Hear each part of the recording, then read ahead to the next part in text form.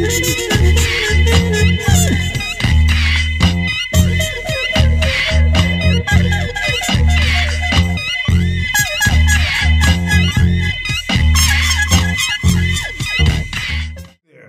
Clarence Waldron. Welcome back to Black Muse. Tonight, we have the legendary Sasha Daltonn. She's the founder of Chicago Gospel Music Festival. And along the way, she paid tribute to one of her idols, and everyone's idol, Dinah Washington, in the musical Sasha Sings Dinah. Today, she has a new book out that she tells the story of her founding of the Gospel Festival. So I'm going to stop and let Sasha please tell your story. Hey, how are you? I'm wonderful. How are you? Thank you so much for having me. Absolutely. So let's start with the book. Unplug, the untold story of Chicago's Gospel Festival, how a jazz singer founded the world's largest gospel festival. Tell me about that. Well, the festival was started in 1985. And it was originally a tribute to the founding father of gospel music, Professor Thomas Dorsey. And at that time, it was called the Dorsey Gospel Festival. Mayor Washington had just come in office, and he initiated a new program called the Neighborhood Festivals Program. So when I gave him the idea, he said, okay, you can do it, let's do it, and we'll do it as a neighborhood festival program. And we did it at the South Shore Country Club on 71st and South Shore Drive, which is a beautiful facility. It's now called the South Shore Cultural Center. And the first year we had 30,000 people. The second year we had 40,000 people. And my problem was, how are we going to control this crowd next year? Well, I didn't have to worry about it because the mayor and the then director of the Office of Special Events said, you got to move it. And we moved it to Grant Park. When we moved to Grant Park, the name had to be changed because the city had a policy that you cannot name a festival after a person or a corporation. And my corporate sponsor was Kentucky Fried Chicken. And they wanted the festival to be named the Kentucky Fried Chicken Gospel Festival. The mayor said, no, that's not going to happen. So the name, in the third year, the festival was known as the Chicago Gospel Festival. Some years after I left, they added music to the title. So currently, it's called the Chicago Gospel Music Festival. And it's in his, 38th year. Wow, that's great. So how did you as a jazz singer become so involved in this gospel thing? How did you do that? That's an interesting story. And I always say, Clarence, it certainly was not something that I wanted to do. It was something that God wanted me to do. I had performed in the Sasha Sing Dinah show, and it got a lot of critical acclaim. It then went to off-Broadway. And the title then was the Dinah, what was the name of it? Let me look. Dinah and Her Music, I think it was. Yeah, Dinah, Queen of the Blues. And Woody King and Ashton Springer were the producers. And so it was doing pretty good. And the mayor asked me to come back and do a fundraiser for him after the show closed, which I did. While I was here on my way back to New York, because I wanted to stay in New York. I love New York. I had an apartment in Harlem. You know, New York was alive and stimulating. And I said, okay, this is what I'm going to do. And I gave the mayor at a private party, I said to him, you know, Mayor Washington, next year is going to be Dr. King's birthday. It'll be a national birthday. Well, a lot of people don't remember that the mayor introduced a bill when he was in the Senate to make Dr. King's birthday a provisional holiday. So we were the first state to do that. And I said, well, next year is going to be a national holiday, and you should get a jump on the nation and do a big Dr. King celebration. He said, that's a good idea. And let's start with a Dr. King breakfast. I said, well, I can't start with anything. I'm going back to New York. I literally had a ticket for Southwest. And he said, well, you're going to have to stay and do it. I said, okay, I'll stay and do this. Well, after the Dr. King celebration, which was a big citywide celebration, and we had a concert that evening with Stevie Wonder, and it was just fantastic. I was closing out my report to give the mayor, to meet with the mayor, and a gentleman by the name of Ranson Boykin. Do you remember Ranson? I He don't. was with the Illinois Arts Council. Okay. Ranson came in the office and he said, Sasha, I need your help. And I said, what do you need? And he said, I want to get Dorsey the governor's award for the arts. And they're giving me a hard time. And I think a letter from you and a letter from the mayor would help. So I said, okay. I said, I didn't even know Dorsey was alive. He's still alive. He said, yes. So anyway, I wrote the letters, had the mayor's signature applied to his letter, gave it to Ranson. Ranson comes back a couple of weeks later and said, guess what? Dorsey's going to get the award. I said, well, that's wonderful. And that year they honored Ramsey Lewis, and I think the Boeing Corporation got an award. And that was in 1985, in March of 1985. So when I met with the mayor on my way back to New York, I said, Mayor, you know what? The governor is going to give Thomas Dorsey the Governor Award for the Arts. He said, that's great. I said, well, I know you're not going to let the governor honor him and you don't do something too. He said, well, what should I do? I said, a gospel festival. He's the father of gospel music. Call it the Dorsey Gospel Festival. Have it on Father's Day weekend. And he said, can you do it that fast? I said, I can't do it at all. I'm going back to New York.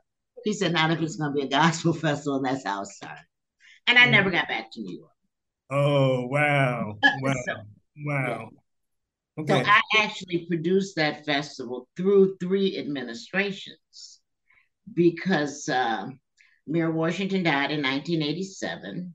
Then Gene Sawyer came in and he was there for a short period. Then Mayor Daley came in. So it went through 3 administrations with me. Wow. Interesting story. You got to read the book. Yeah. All right. So now let's talk for a minute about you and Dinah Washington. What was it about her? Well, what is it about her? Because her music is still here. That always attracted you to her. That's another interesting story. I was raised in a household of music. So it was very normal in my home to hear Dinah Washington, Billy Eckstine, all of the greats. My mother was a big music aficionado. My aunt, Mary Brooks, was in show business. And so it was kind of music that I was raised with. Well, I had decided to do a show on the Club de Lisa. And when I started researching the Club de Lisa and artists that had performed there, I couldn't find anything on Dinah Washington. So I said, this is terrible. There needs to be a show on Dinah Washington. So I set out at my own expense, traveled around the country, talking to people who knew Dinah, who had worked with her. And of course, there were millions of people here in Chicago because she was a Chicago girl. And when I finally got the show ready, I wasn't planning to do it, Clarence. I envisioned myself as a big time producer sitting in the background while the artist that was doing Dinah was on Johnny Carson's show, and I would tell her all about Dinah. So I started auditioning people. And when I finally found a person that I liked, I said, I want you to do this show. And I started talking to her about Dinah. And of course, I'm obsessive. So I guess I got on her nerves. And she said, listen, honey, I don't want to know all of that. I just want to know how much you're going to pay me and what songs I'm going to sing. Well, at that time, the show was Dinah and her music.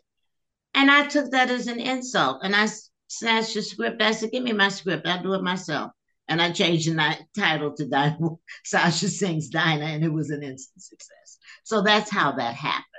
Wow. I had no idea. Interestingly, my mother was at that last performance. She was at the opening night show.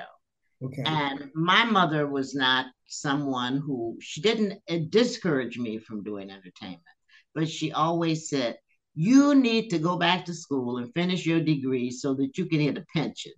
And so she said, but that was what she always said. But that night she came to the show and she said, I can see it. This is going to do great things for you. She went home, her house caught on fire, and those were the last words I ever heard my mother speak.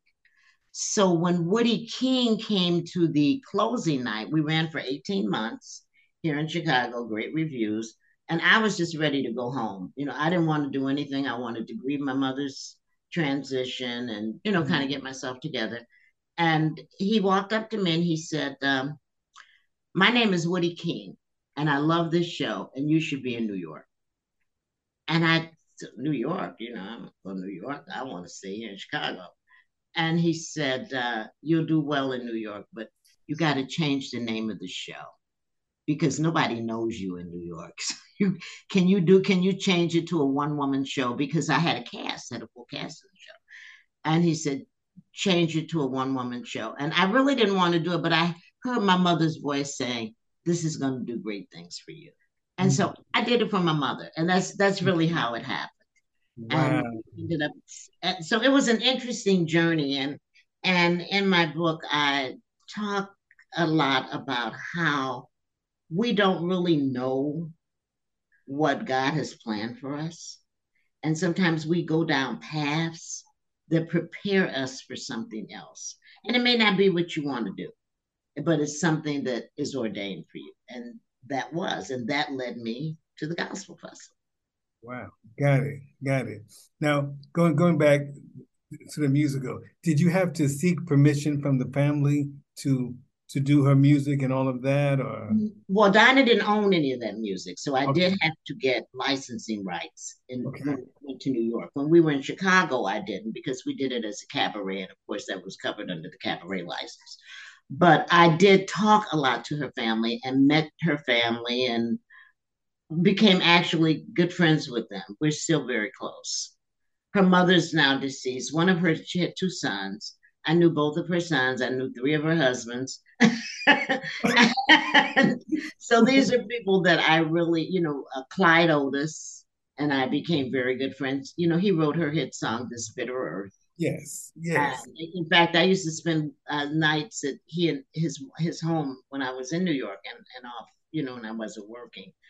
And so it was a very interesting journey. And now I'm still very close to her sister, one of her sisters. One is deceased, and I knew the mother. Her father and I just got along famously. Wow. Yeah. Cool. Tough question for you. Can you name your favorite Dinah Washington song that you would love to perform? Anyone? That's a tough one. I know it is. He had so many. Yes. When I was doing the show, I didn't know what songs to do. So I used to do a question box at the show, and I had a card there, and I said, fill out your favorite Dinah Washington song. And we would do them. And I knew a lot of them. But I think my absolute favorite is one that a lot of people don't really know, and that's Destination Moon. That's something that she did later in her life. And you've probably heard it when they do commercials about the going to the moon and going into space, and that's really one of my favorite songs of hers. I also, of course, love Unforgettable and This Bitter Earth.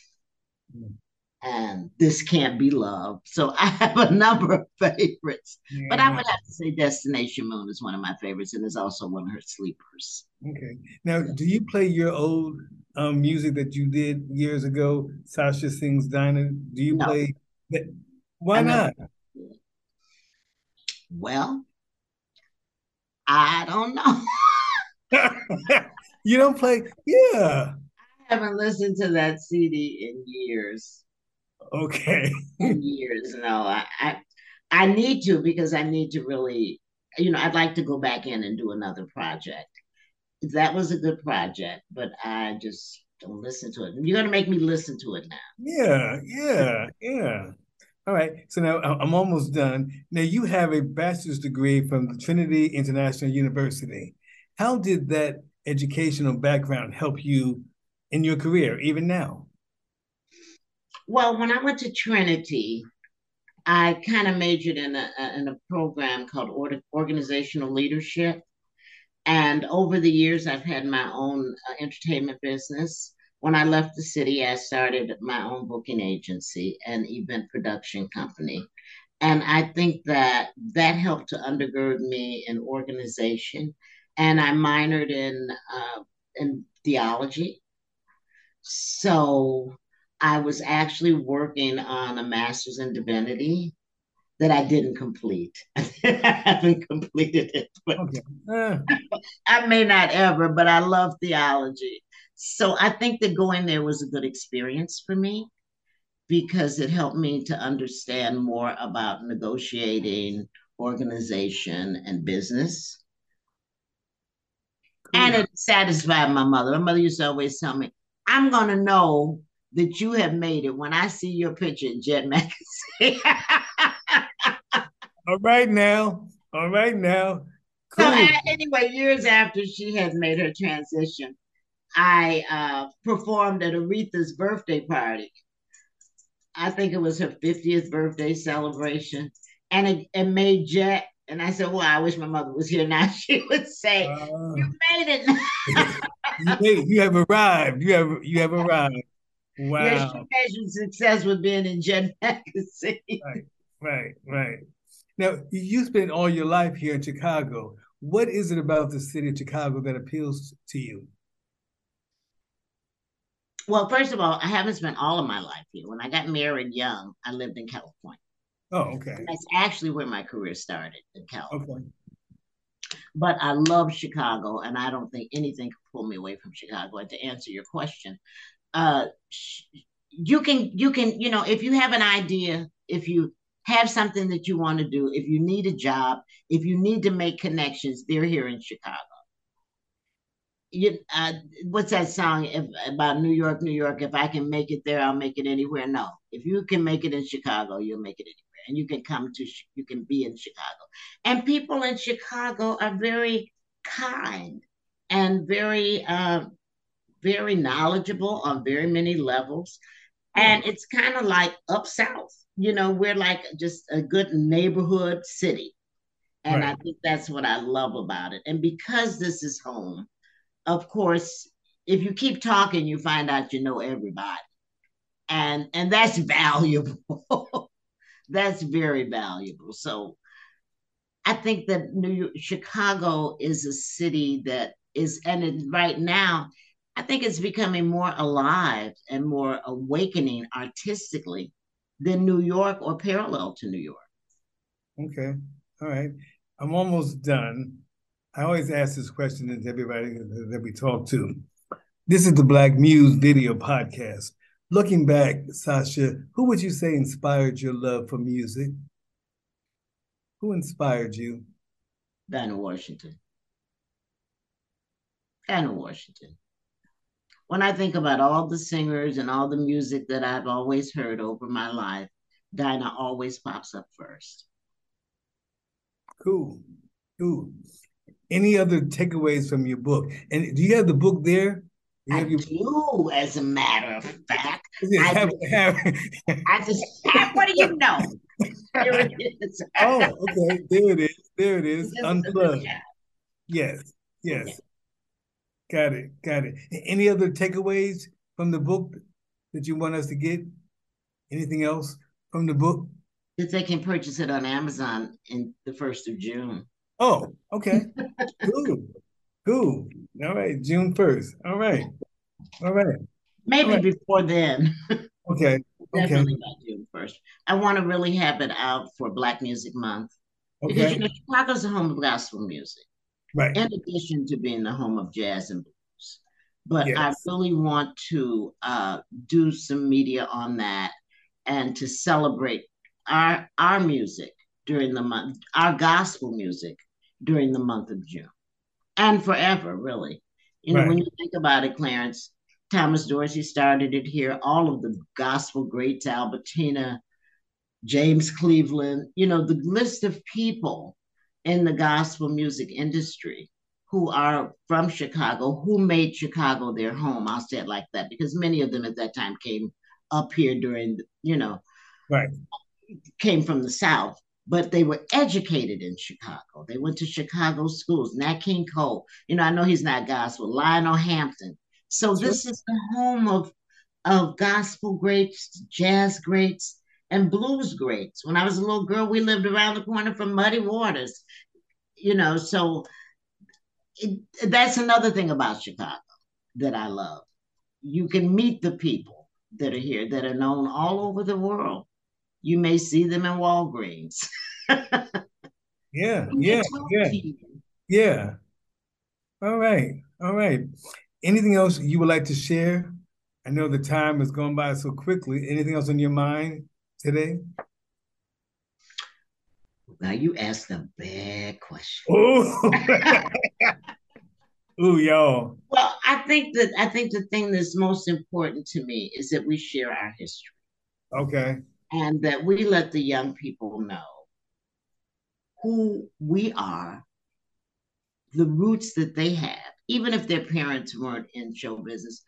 I wrote a show years ago entitled Running with the Eight Ball, which was all about the history of Black Chicago and Black achievers who went to Chicago public schools that from various areas. You got John Johnson, you got John Matusimi, the first Black man to build a building in the Loop, the Johnson Publishing Building. And I think our kids need to know that. And I think that when they know where they came from, that they will even strive more to be as great as they can be. And we've got some great young people here, but so many of them don't know our history. Right, right. So if there's anything I'd like to take away is that it's up to the artists and the people who are the history makers to share their story in the schools, wherever there's a group of young people. Let's tell them about this great city. And of course, we had the first Black mayor of, and now we have another one. Well, that's three. Yeah, yeah. Very well said. Very well said. All right. Well, thank you for your time. I appreciate this. Feel like talking to an old friend, which is what you are, an old friend. Yes, I love it. Thank you so very much. Yes.